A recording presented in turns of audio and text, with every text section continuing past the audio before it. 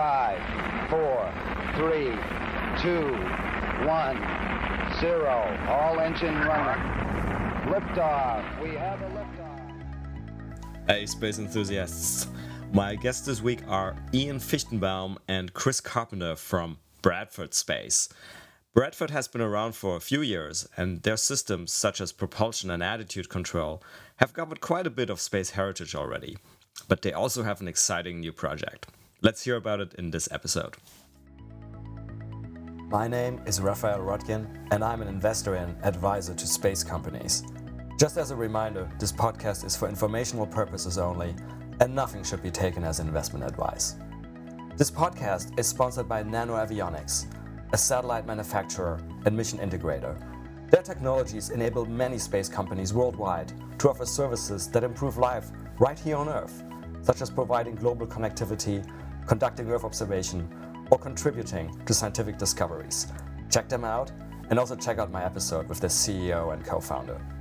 Sadly, I am not a rocket scientist, but I'm an alumnus of the International Space University. ISU offers a number of educational programs about space worldwide. Check them out at isunet.edu. And just some final things before we start the episode about ourselves. If you enjoy the podcast, please leave us a 5-star rating on your favorite podcast platform, such as Apple or Spotify. If you want us help expand our work, you can do so and support us at www.patreon.com/Space Business Podcast, and we'll also put that link in the episode notes. And lastly, you can follow us on Twitter at podcast_space. Hey everybody, welcome back. It's another episode. Today I'm thrilled to have Bradford Space on the podcast, and not just one, but two of them, Ian Fichtenbaum, the CEO, and Christian Carpenter, the head of production and advanced systems. Welcome, guys. Thank you. Oh, thank you. Thank you for having us.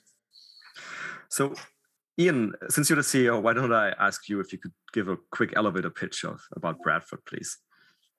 Oh, certainly. And thank you for having us on.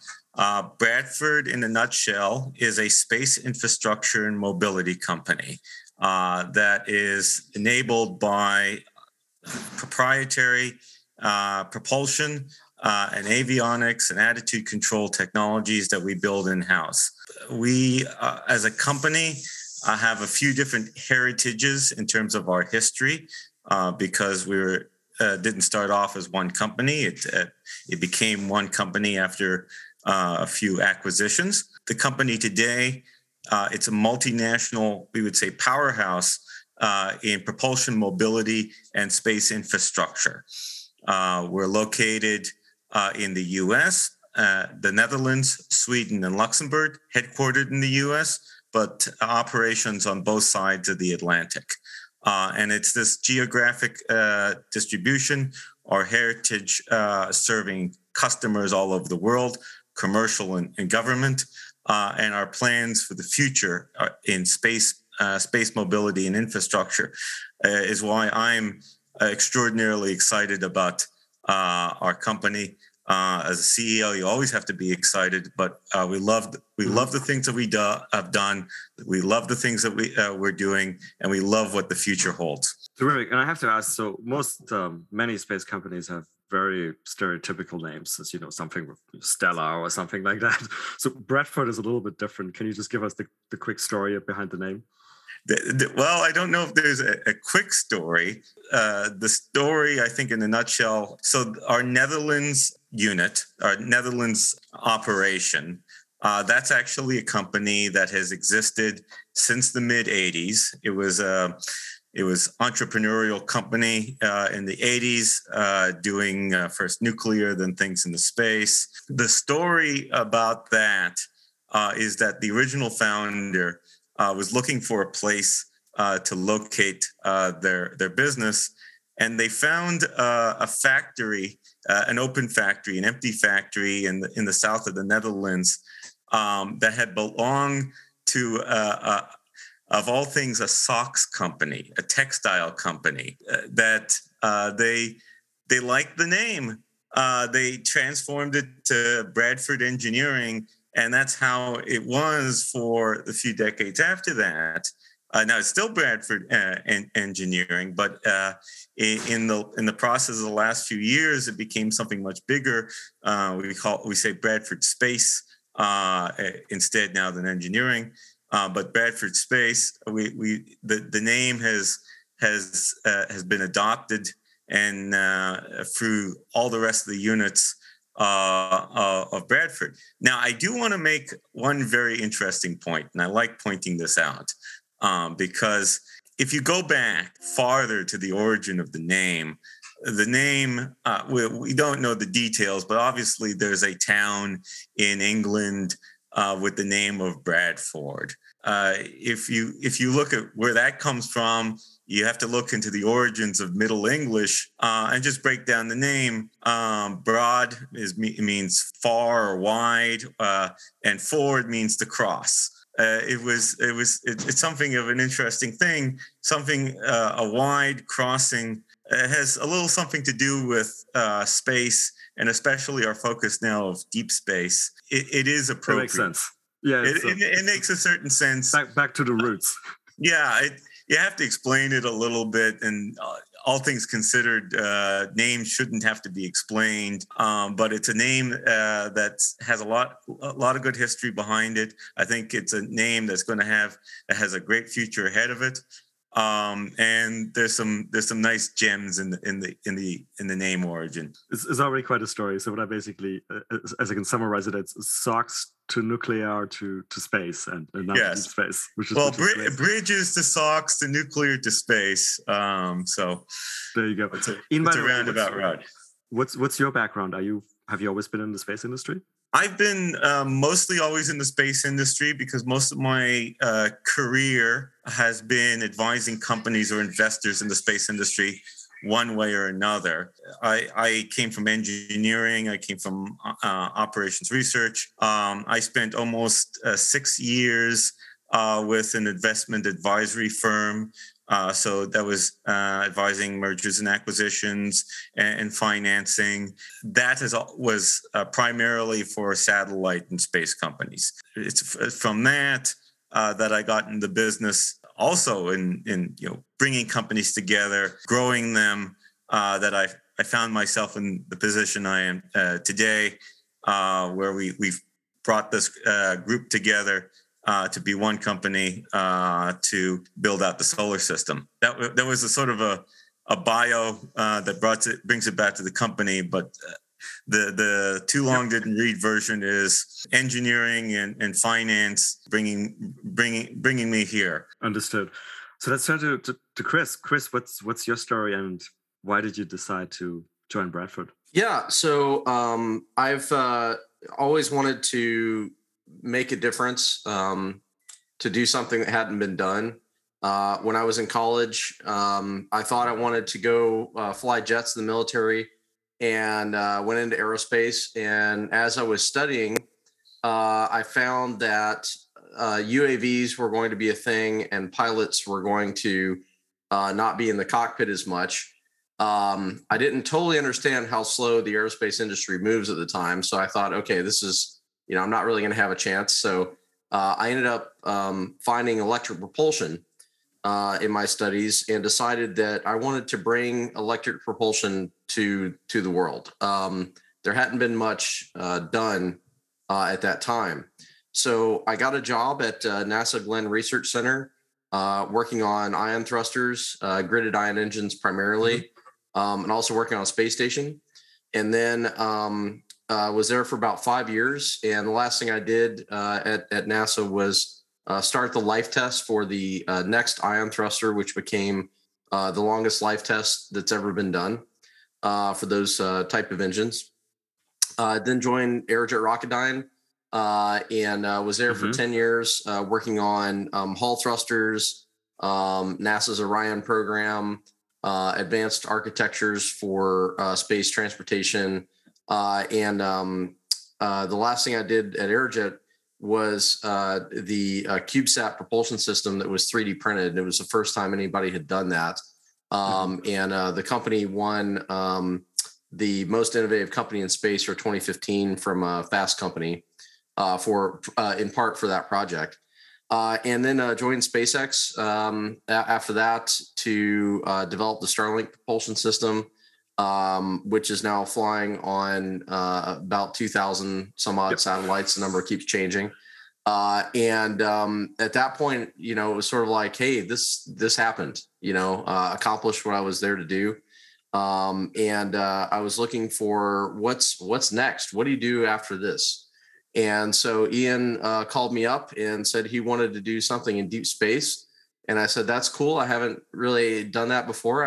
I think that's an area that needs new technology and a push. And so I joined Bradford to help push us out into deep space. That's a terrific story and really great experience. So we want to talk mostly about Bradford today, but I just have to ask you, so Aerojet to SpaceX, it strikes me as sort of like culturally different organizations. Oh, just for sure. Couple of minutes of sort of like high level how they can compare some of the things that immediately come to mind. Yeah, absolutely. So it's been a great privilege to have worked at NASA, which was obviously governmental. Work at Aerojet, that's kind of a hybrid between commercial and governmental, and then work at SpaceX, where it's obviously they serve the government, but it's highly commercial and highly high speed, high energy kind of thing. What I found is that, and I won't run into too much time on organizational structures, but there are pockets of innovation still within NASA. NASA continues pushing things forward, but there's these little pockets that are really what's driving everything. And I had the privilege of being a part of one of those teams when we worked on the next ion thruster. And then when I went to Aerojet, I found teams that were trying to innovate, and there's a lot of pressure to stick with heritage, not only from internal management things, but also from their customers. And so in many ways, they respond to their customer needs. And if your customer wants heritage, that's what you're going to do. But there were pockets of innovation there, and there were decisions made by the management team to continue innovating. And when I got to SpaceX, I just found more of that.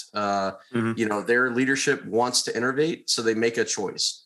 And that's what I like about being here at Bradford as well, is that Ian made a decision that he wanted to push the company forward and innovate, and that I wanted to do more of that. Terrific. Makes a lot of sense. Okay, yeah, as I said, back to Bradford, which is the main focus today. So I saw a line on your website which basically said I think it's the most capable space company you've never heard of. We hope that changes, but more the second part of that line than the first. And that's, I think, hopefully today is going to help start changing the second part. If you want to change that, of course it is. But let's pick that apart. Let's start with the first half. So the most capable space company, or very capable space company. So can you talk a little bit about, and you've mentioned a few things like avionics and propulsion, but can you talk a little bit more detail about the capabilities you have and the space heritage you have? So capabilities we have, just broadly speaking, we have about just over 80 staff worldwide. Still, the majority of our operations are in Europe. So a lot of that capability is Europe-centric. I'll get to the U.S. and Christian's work, of course, but the European infrastructure works on a lot of high-quality components and subsystems and even full propulsion systems. So a lot of things. Spacecraft depend on a lot of subsystems, but we build attitude control systems, and that's sun sensors and reaction wheels. We build propulsion subsystems, starting from pressure transducers and flow control systems up to full propulsion systems. And full propulsion systems are considerable things: the thrusters, tankage, feed systems. A lot of elements that go to that, and it's very critical elements. So we do that in our facilities. We have a great capability to build those, but beyond just the engineering and the build, what I love about our company is that we have a production mindset. And that is rare in the space industry. There's a lot of companies that do R&D.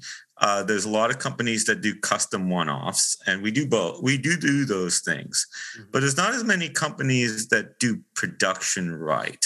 And that's where Christian coming to us was a big deal, and what we thought was a great match, because we have had the mindset of production and quality production, where we have had standardized product that we build in the quantities of dozens and in some case hundreds. That's quote unquote high volume for the space industry. Historically, we don't, by the way, consider that high volume in the context of the world. But we have that basic capability, and it includes also building thrusters. It includes test fire facilities. It has ability to make propellant for our systems. We also have a growing capability in avionics. So in the spacecraft control systems and other elements that will be included in people's vehicles, including, we hope, our vehicles. In the U.S., of course, Christian and his team are doing things to advance our systems on a vehicle level. He's tackling problems in power, in computing, in robotics, including and on system design, vehicle design. So we think if you have good or great proprietary technology, we think if you have an infrastructure, we think if you have a great team, we think if you have good customers, and importantly, if you have a design for manufacture and manufacture mindset, you can do great things. So when you combine all these things, and it comes together in the scheme of things, we're still a smallish company. We're not a few people in a garage, but we're also not the big aerospace companies of the world. We think if you put all those things together, you have one of the most capable companies that I think if we're after this podcast, it won't be as applicable anymore because more people will heard of us. But I think we're great capability and growing capability. You mentioned the sort of the production side of things, and sort of going from a traditionally very low volume number in production to now relatively higher volume numbers. And I totally agree with you that we're nowhere near what's called mass manufacturing in other industry segments, right? That's something I want to ask you about anyway, and because it's interesting that shift is now starting to happen in the space industry. You would probably agree it's not necessarily trivial. I think Elon is on the books. He has once tweeted that something like building one prototype is really easy and mass manufacturing is really hard. And I just wanted to hear a little bit more about how that's happening at Bradford and how you guys are thinking about it. And I guess that's also where Christian's specific expertise comes in, because I assume that the Starlink production line is the highest volume sort of space-related production line in the world, probably going at almost 200 a clip per month or something like that. How are you thinking about this? How are you thinking about implementing it at Bradford? What are the challenges? I'll take that one. So when I was talking with Ian coming into this role, one of the things I mentioned to him was that building one satellite has been the norm for a while. People build one flavor, one unit or maybe a couple units, and they don't design a production system to be able to make more of them. And when they do that, they end up paying over and over and over again for the same capabilities. Mm-hmm. And so if you design your satellite to be manufacturable, even if you just make one or two, you end up paying that off very quickly. At least that's the theory here. So we're looking at how to design a satellite to be manufacturable. And this is very different than what SpaceX is doing because of the propellant we use and the missions we're trying to go after. But there are a lot of general lessons from manufacturing that apply here. You really have to design a manufacturing system from the ground up. You have to design your product to be manufacturable. You have to have IT infrastructure that supports low labor, low overhead of running the production system. A lot of companies are spending enormous amounts of labor just tracking the information. And how do you address that? When you're looking at building things at these scales, it's quite challenging because you cannot justify the machinery that you could justify for very high volume manufacturing, but you also can't burden yourself with all of the labor associated with a one-off build. So you have to find a way to bridge that gap between, high volume and a single unit type manufacturing. And that's extremely challenging. And so that's the kind of thing that we're trying to address here. And then what do you think? Does that not mean also that at least in the current state of the space industry, you basically have to do what SpaceX has done and what it seems like you guys are also doing, that you have to be relatively vertically integrated? Because, you can be optimizing your own production line as much as you want, but if the rest of the supply chain is such that, I think at the satellite conference last week, one of the panelists said, he was quoting an example, like he ordered a reaction wheel and he had to wait for like 9 months to get the reaction wheel. Right. So if that's the case, right, then obviously that doesn't work, right? Yeah, 9 months is probably a pretty decent delivery schedule, actually, in the aerospace. A lot of things are 18 or 24 months, but you're absolutely right.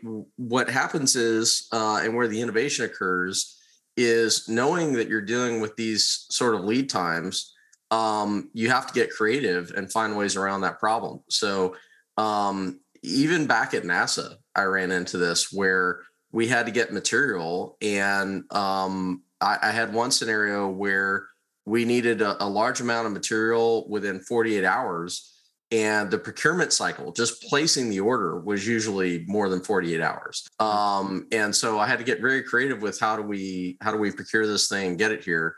And we got it. We had within 48 hours, we had what we needed. But you can't use the normal systems. You have to get creative about it. So the vertical integration needs to be done at the right level. There's a lot of things that you don't need vertical integration for. If you can, the way I look at it is, if you can explain your requirements simply, if someone else has an existing process capability to make something for you, then it's a good idea to leverage that. The place where I look at vertical integration is when you have something that's very complicated to communicate, or where you have a supply chain with a past history of delivering late or delivering poor quality. Those are areas where you may want to insource. I think that may be a little bit different than how people view the concept of going full vertical, but that's really where it makes sense to me, is in those scenarios. That makes sense. And last question on the sort of the production process. We've been basically talking, at least implicitly, only about the hardware side. I guess there's a whole software side to spacecraft as well. Oh, yes. Yeah, absolutely. Your hardware, software, your electrical, all of that needs to mesh really well. The way that I look at it is to try to modularize way the parts interact with the factory. So everything that you make has an environmental interface, a mechanical, an electrical, and a human interface. And the human interface may be fairly minimal, but it's, how is the human interacting with the data in many cases? And so you need to break those up in a way that they don't interrupt each other, and that they play harmoniously with each other. And that is something that is a technique developed over time. In a lot of cases, there's some trial and error with that. But I try to keep those interfaces very separate from each other. So Whereas a lot of people that I've seen in the past will integrate those things, and then it makes it very hard for them to be flexible when a design changes. So as an example, if you have, let's say, a hot fire test chamber, and you build into that chamber all of the electricals for a given rocket engine, and then your rocket engine changes, you now have to do a lot of tear up of that test facility to be able to accommodate that new rocket that's coming in. Whereas if you keep those things modular, you can basically roll up a test rack that's specific for whatever rocket engine you're firing that day. And if your electrical interfaces are very simple, it's pretty quick to make the changes. And I've been able to demonstrate that concept time and time again. But I've seen a lot of people that integrate things in a way that are very challenging to make changes. So keeping those interfaces flexible and modular is really key to making all those things work together. And that includes data and mechanical as well. Understood. Cool. I want to spend a few minutes talking, coming back to you, Ian, about overall strategy, because you have this interesting history that you're like you mentioned, you're an amalgamation of, I think, if I remember correctly, 3 different companies. Yes. Who have many different, very high space heritage, proven products, different types of products, as you mentioned, avionics, propulsion, and so forth. How does it all fit together? How are you guys thinking about, how the pieces fit together and how you sort of extract long-term value from that? Well, the commonality starts with the propulsion and mobility. This is our largest area of capability, knowledge base of technology, and this is from where we're growing. And for the next phase of space development, even the current phase, but the next phase of the development of the space industry, so much of the value is going to come out of the propulsion and mobility, because so much of what we're going to be doing is either going out beyond Earth orbit or doing more things in orbit, whether it's rapid rephasing or satellite servicing or removal activities. All these areas where propulsion is going to take on a greater role than it has in the past. Or in the past, it's been station keeping and place into orbit, all very important things. But as we go out, there's going to be more value in propulsion. So in our company, we have some strengths. We have a high performance green monopropellant that is the basis for a lot of our highest performance propulsion systems. We also have the water electrothermal, the Comet propulsion, and that is also on a couple dozen satellites. So is the green monoprop. We also have experience with electric propulsion. Obviously, Christian with an enormous amount of experience electric propulsion. But we also have in Europe cold gas, bipropellant. We believe if you master a suite of propulsion technologies, you can master mobility in space, and you can be a force in the coming space industry. So we're already good a good way along the way. We already have part of that suite. We're already planning out how we have the rest of that suite of propulsion technologies. And if we bring them together in an affordable, highly integrable, multi-mode space platform that we can produce at quantity, we feel we can be an integral part of the infrastructure of what's next. What are the spacecraft that goes outwards? What are the spacecraft that does things in space? That's where we get very excited because we have the common elements. It can't just be propulsion, but if you have all those elements of propulsion, then you can build out the next things. You can build out the platforms, and then that can flow into the networks. That is the infrastructure. That is the vision that we start off with. Have the full suite of the best technologies propulsion and build on top of that, but build it with design for manufacture and production and low cost and utility to the customer in mind. I don't know if I went off track in the question. No, if I missed anything, tell me. It actually makes sense. It sort of like explains, how the different pieces fit together. And let's continue that and explore it a little bit more in detail. What exactly sort of like this next generation, spacecraft could look like, to the extent you can talk about it. I just want to sort of ask one follow-up question. You've been talking a lot about sort of, efficient, I forget the exact words you use, but basically efficient space transportation and also like low cost and everything. I mean, since basically all three of us are quantitative people, you and I, finance people, and Christian, an engineer, is there sort of any metric you guys use? Is it, I don't know, it could be like dollars per delta V or something like that? Or how do you look at that? That's part of it. People are looking for unit costs, so they're looking for an entry point that they can afford, but they're also looking for value. So if we provide the same value that would be in the hundreds of millions of dollars spacecraft, now that's a government market. We have to be careful about that. A lot of people have made that argument as well, but it's not. You usually don't make that argument in a one-for-one. The argument is usually you can get X more capability. You can send a fleet. You can have a whole collection of space telescopes. You can have a network capability. You can have a cluster capability. So that's how those discussions happen, especially on the government level, where they see it on a capability and some part an industrial level.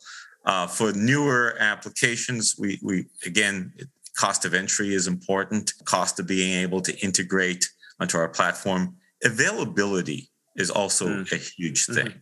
Availability is driving so much of the industry right now. We see it on a component supply. We see it on a vehicle level.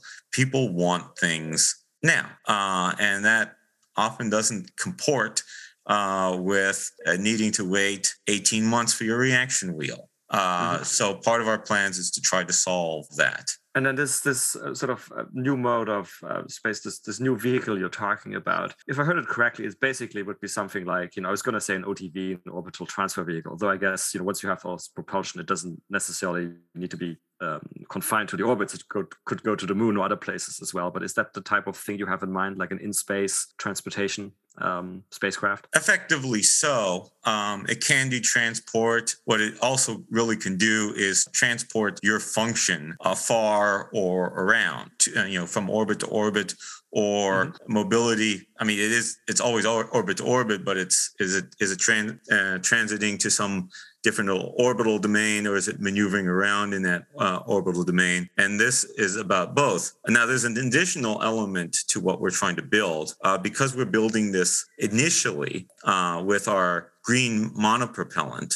It's chemical, and because it's chemical, it's high thrust, and because it's high thrust, it's fast. And speed is important for a lot of applications. It's important for rapid reaction. It's important for moving through the radiation belts quickly. There's a lot of reasons, a lot of value to have speed. It's a trade. It goes back and forth. There are a number of different applications where speed is not so important. You want payload capacity instead. You want to be able to get there. So it's not going to be all about one particular propellant. We are starting with the green monoprop. That's the basis of our vehicle, which we call Square Rocket, SR Square Rocket. But we hope it's going to be a whole line of vehicles that do mobility. So once you have a vehicle like that, like you said, with chemical propulsion, which has a lot of thrust. I mean, there's actually a range of obviously imaginable use cases where the thrust comes in, and the capability of moving relatively rapidly between orbits or even to the moon, right? I mean, you could do things like debris removal if you wanted. You could obviously do the last minute delivery of other people's spacecraft. I guess you could even do sort of like really specific tasking, like reconnaissance missions, things like that. Yeah. How are you guys thinking about the market? And is there any sort of use case you guys are more excited about than others? Well, and I would even say not only are we going for fast, we're also going for far, because we're looking at not only at high thrust, but high delta V at the same time, which is, it overlaps some of the activities they're doing in nuclear. Obviously, nuclear has a lot of capabilities, but here we're talking about chemical, which overlaps a lot of those capabilities without some of the the known downsides of nuclear. Yes, we see all these possibilities: debris removal, network deployment, rapid reaction, high resolution imaging. When you go very close to the Earth or very low orbits, you have drag, and that's where propulsion becomes very important. So VLEO, very low Earth orbit. It's a very interesting area for these vehicles. But also going to the moon. It's not just the getting to the moon, which does require a lot of delta V's. You can be on a translunar injection launch, so you can get there. But a lot of the orbits around the moon, near the moon, require a lot of delta V. They require a lot of station keeping, because it's a lot of orbits there are unstable. So the more delta V you have, the more you are able to conduct operations, or more lifetime you have. Of course, on the far argument, going out to Mars, going out eventually to asteroids, there are certain limits, for the if you're limited to certain sizes. But as we grow the vehicle, and we grow the capabilities, all those things are in reach.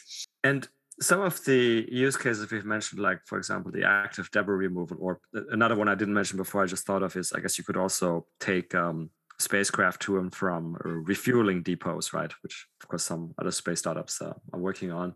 They require additional capabilities that we haven't specifically talked about, and I don't know whether you have them in-house, which is stuff like rendezvous proximity ops, docking, robotics even. Is that something you guys are looking to do? Are you looking to do it in-house? You're working with partners? I think our answer is both. We're looking at partners. We're looking at what we're doing in-house. I think robotics and proximity operations, it's a rich topic, and we're only very barely beginning this topic in the space world. I mean, you have systems that do this, but you imagine an ecosystem. You imagine a space economy where people are going to space stations, people are servicing spacecraft, people are moving back and forth. There's a lot to work to be done. It's a very rich area, and we have some things we've identified as increasing capability and lowering cost, in a few cases immensely. I don't think we're ready to talk about any of these things publicly, but there's going to be no shortage of innovation in this area. And what is the status of this project? When do you expect this to fly for the first time? Well, Christian has takes a lot of his experience. Of course, we take our experience. We're doing our development for qualification within 2 years. Effectively, that means a flight within 3 years. We've done a lot of work. What's really great about our work on the vehicle level is that our core propulsion is in space already. We produce it.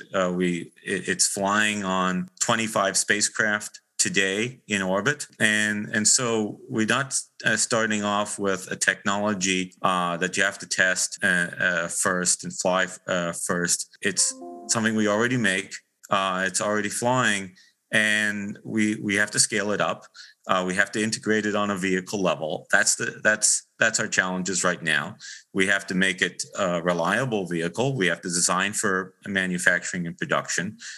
Those are the things that are the challenges. If we wanted to put together just a vehicle, we could probably put something together within a year, but that wouldn't get you a service, and that wouldn't get you something that's economically interesting.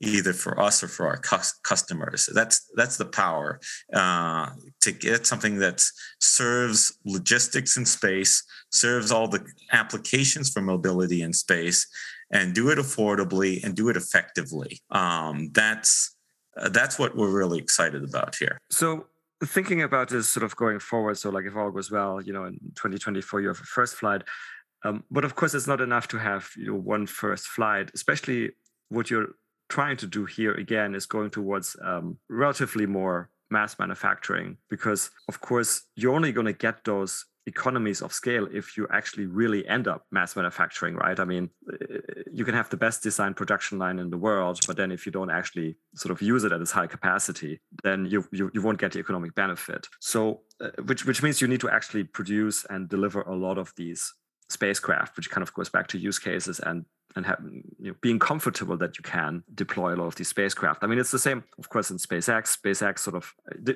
they basically almost cheated, right? Because they invented their own use case with Starlink, and that gave them a reason to produce thousands of satellites, which gave them a reason to, launch a Falcon 9 almost every week by now.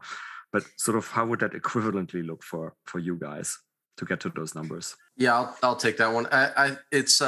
So let me explain it differently. I think people have sort of misunderstood a little bit about the value proposition of these things. So if you're going to try to deliver internet to the world, you want to minimize your capital expense for everything that you can, obviously, just like any other business. Mm-hmm. And so as a result of that, you want to make things cheaply. And if you can't find anyone to make it cheaply, then you need to go do it yourself. It turns out that for satellites, the concept of launching lots and lots of satellites to get the price point down is not as powerful as people expect it to be. If I go design a spacecraft that's very expensive and I make 1,000 of them, they're still going to be expensive. So you have to start with building a spacecraft that's designed to be low cost. And that's what we're doing here at Bradford. So we do not have a requirement to launch lots and lots of these satellites to make them cheap. They're going to be designed to be cheap, even in very low quantities. And I predict that what you're going to see in the satellite market is you're going to see a lot of companies that believe they can solve the cost problem simply by building lots of vehicles. And I would argue that is a way to lose a lot of money very quickly. Mm-hmm. What you actually need to do is design the satellites to be cheap in low quantities and then scale that up. And that's what we're doing. So this satellite is an architecture that is designed to be low cost. It's designed to be flexible to change. And that is going to result in low production costs regardless of scale. Certainly, we would like to make more of these. The initial capability is not going to be anywhere near what Starlink is doing as far as sure. because the market won't justify that. So what you want to do is on a factory level is build a factory that can make a small number of units very cheaply, and then be able to scale that capacity up without massive capital expense. And that is a very hard problem to solve. And especially for what we're doing, because of going out into deep space, it's extremely challenging because we also have to have the ability to survive, some duration in deep space environments that are quite harsh compared to low Earth orbit. Yeah, this is a very subtle discussion here because many people think factory means high volume or you do volume for volume's sake. The factory is linked to our ability to build the craft of the needed design, where the software links with the elements of the spacecraft that come together. That doesn't exist in a one-off custom environment. And it may not even necessarily exist in a high volume circumstance, although I would assume somebody builds out a factory with that in mind. But it is a place or a set of facilities from which you could build this at a reasonable cost, even at relatively low volumes, with the flexibility of going higher. I'm repeating some of what Christian is saying, but it's a very subtle way of thinking about this. Okay, understood. Let me ask you one last sort of, strategic question, Ian. So in the past, you've been, if I understood correctly, basically component suppliers, right? For example, of propulsion systems or avionics systems. Now you're going to have an entire spacecraft. Of course, there's two options, right, which are not mutually exclusive. You could sell that entire system to other people to operate, or you could operate it yourself, right? It's sort of the old aviation comparison. Well, are you an aircraft manufacturer or are you an airline? Which I think in the space industry hasn't been answered that much yet. But how are you guys thinking about that? I would say there's a lot of good operators out there who are skilled at operating the end network or accessing the end users, whether it's telecom networks or imaging systems or space service providers. I think in the very large set of cases, probably the best thing for us is to be working with those operators. It's a big enough challenge to get the manufacturer right, to then also have a go-to-market channel or a sales channel that goes to a comms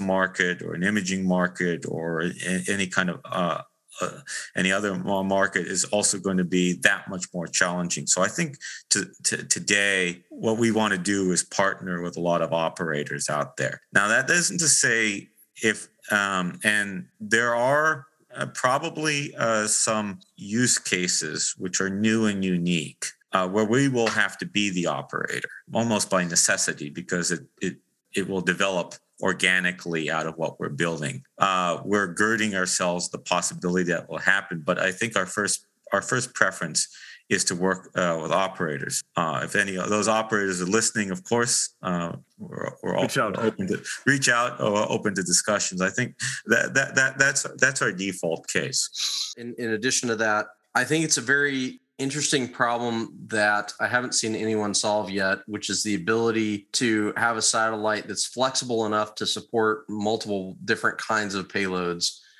for different kinds of customers.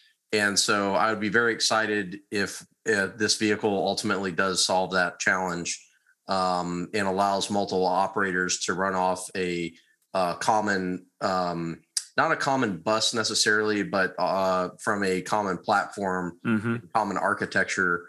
And so I'm trying to design this factory to be able to build our satellite as well as other types of satellites. So if someone comes in and says, hey, I need to build, 6 or a dozen or more satellites, can you do that? I'm very interested to see if we can make a factory that is flexible to which satellite we're building, and also be able to have this core offering of a satellite that can support multiple customers. So in that regard, we'd love to see operators and people with, constellations, small or large, come in and work with us to develop those. Terrific. Yeah. So Ian, let me ask you to sort of maybe tie it all together and summarize sort of what's your vision for the company, sort of 5 to 10 years out? What would you like it to look like, ideally, if all goes well? Well, I'd like us to be building these vehicles. I'd like us to have the full suite of propulsion, as I mentioned earlier. I'd like us to be building out the infrastructure of the next step of space development.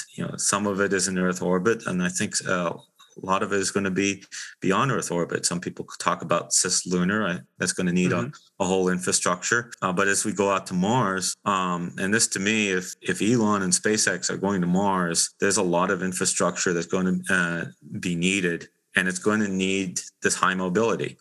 So if we can play in that, if we can be the critical provider of navigation or communications, surveillance, reconnaissance, just throughout the solar system, that's a pretty impressive vision, something to be excited about. I think that's where we go out. And you think about, if you're able to do that, then a lot of the talk about asteroids, space resources they seem more doable. They seem more real as you go there. But I think there's a lot of markets all across the board. there's a lot of things to do. So we're excited about everything from very close to the Earth out to at least Mars. And people are going to need the building blocks, and I'm hoping we're the building blocks. Understood. And it's funny you mentioned asteroid. That's because, of course, you guys, one of the companies you bought was Deep Space Industries. So again, yes. It's sort of going back to the roots. Going back to the roots.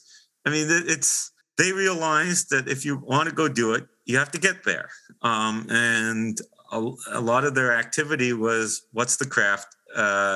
What's the spacecraft that gets you there? And when we took over, we said, well, this and when we took over, we were able to pair it with technology we had, propulsion technology we had, and that's one area where, is that word synergy. We saw there was a value between the marriage of our propulsion technology with the idea of high mobility, deep space spacecraft. So there are a lot more uses for these kind of things than just going out to the asteroids, as we realize. But once you do those things, you can go out to the asteroids. So you're right. It's full circle. Yeah.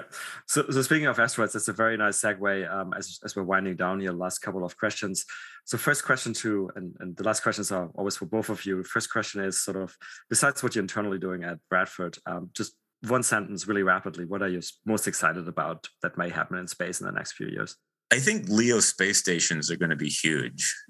This is my opinion. Well, obviously I have to say Starship. But then after Starship, I agree with Ian. And I've told him multiple times, I think we're going to see a state change in LEO operations where we effectively extend the yacht market into space and extend the cruise line market into space. And I think that's going to happen a lot faster than people realize. Yeah, fully agreed. This is an area. It also connects to our mobility thesis. There's more infrastructure that you need for it because it involves people. Yes, but we're watching it very closely, and I think that's going to be very, very exciting. I think. And I would just add to that these vehicle we're developing right now is an architecture, and the factory we're developing is an architecture, and that architecture is scalable up or down in physical size from what we're doing today. So as those markets emerge, we will be very excited to see that and ready to respond. Good. And then from moving on from space stations and Starship, it's an easy second to my traditional last question, which is about science fiction. Again, to both of you really quickly, do you like science fiction, and your favorite science fiction movie, book, TV series, whatever? Well, I grew up with Star Trek and Hitchhiker's Guide to the Galaxy. So I grew up in that milieu. I would say the one science fiction that I've gotten into lately is a show For All Mankind. It's an alternate history I find fascinating because it's kind of close to home about what space development could look like with a little extra jolt that I think we're getting now, anyways. That's certainly true. Christian? Firefly. Excellent. Oh, very traditional choice. Very good one. Well, on that note, guys, thank you so much for coming on. Best of luck with development of the new vehicle at Bradford. And, maybe we'll do this again in a couple of years and see how far you guys have come. Thank you. Yeah. Give us a ring. And that's a wrap for another nominal episode of the Space Business Podcast. Once more, if you enjoyed this, please leave us a 5-star rating on your favorite podcast platforms such as Apple or Spotify. You can follow us on Twitter at podcast_space. You can support us at www.patreon.com/Space Business Podcast. Lastly, if you have any feedback, including ideas for guests, and that may include yourself if you have an interesting space story to tell, or interested in being a sponsor, drop us an email at spacebusinesspodcast@gmail.com. See you for the next episode.